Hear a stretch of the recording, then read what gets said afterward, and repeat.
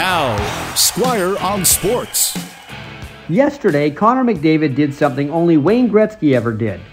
Win the Hart Trophy for MVP unanimously. It's rather hard to do.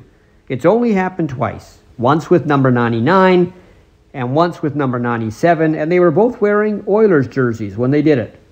And quite frankly, you couldn't have voted for anybody else but Connor McDavid. He lapped the field in the scoring race, and despite having Leon Draisaitl beside him, last year's MVP, without McDavid, the Oilers may not have made the playoffs. Now, once they got in the playoffs, nothing good happened. They got knocked out in 4 straight by Winnipeg. And I'm guessing if the Hart Trophy was both regular season and playoffs rather than just regular season, McDavid would not have been a unanimous selection because of what happened against Winnipeg, but he still likely would have won the trophy anyway.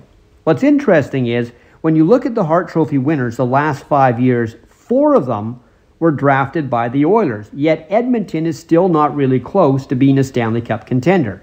Taylor Hall was an Edmonton draftee who won the MVP award with New Jersey. Now, McDavid says he's happy in Edmonton, despite not having a lot of playoff success, says he doesn't want to leave, but as I've said before, you'd have to think there'd be a point where if nothing changes, he will want out. Unless he gets hurt, McDavid will finish his career as a top 20 point getter in NHL history. And right now, there are only 4 players in that top 20 who have never won a Stanley Cup.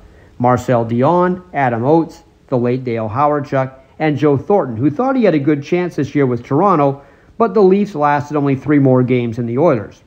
All of these players were great, or in Joe Thornton's case, are great.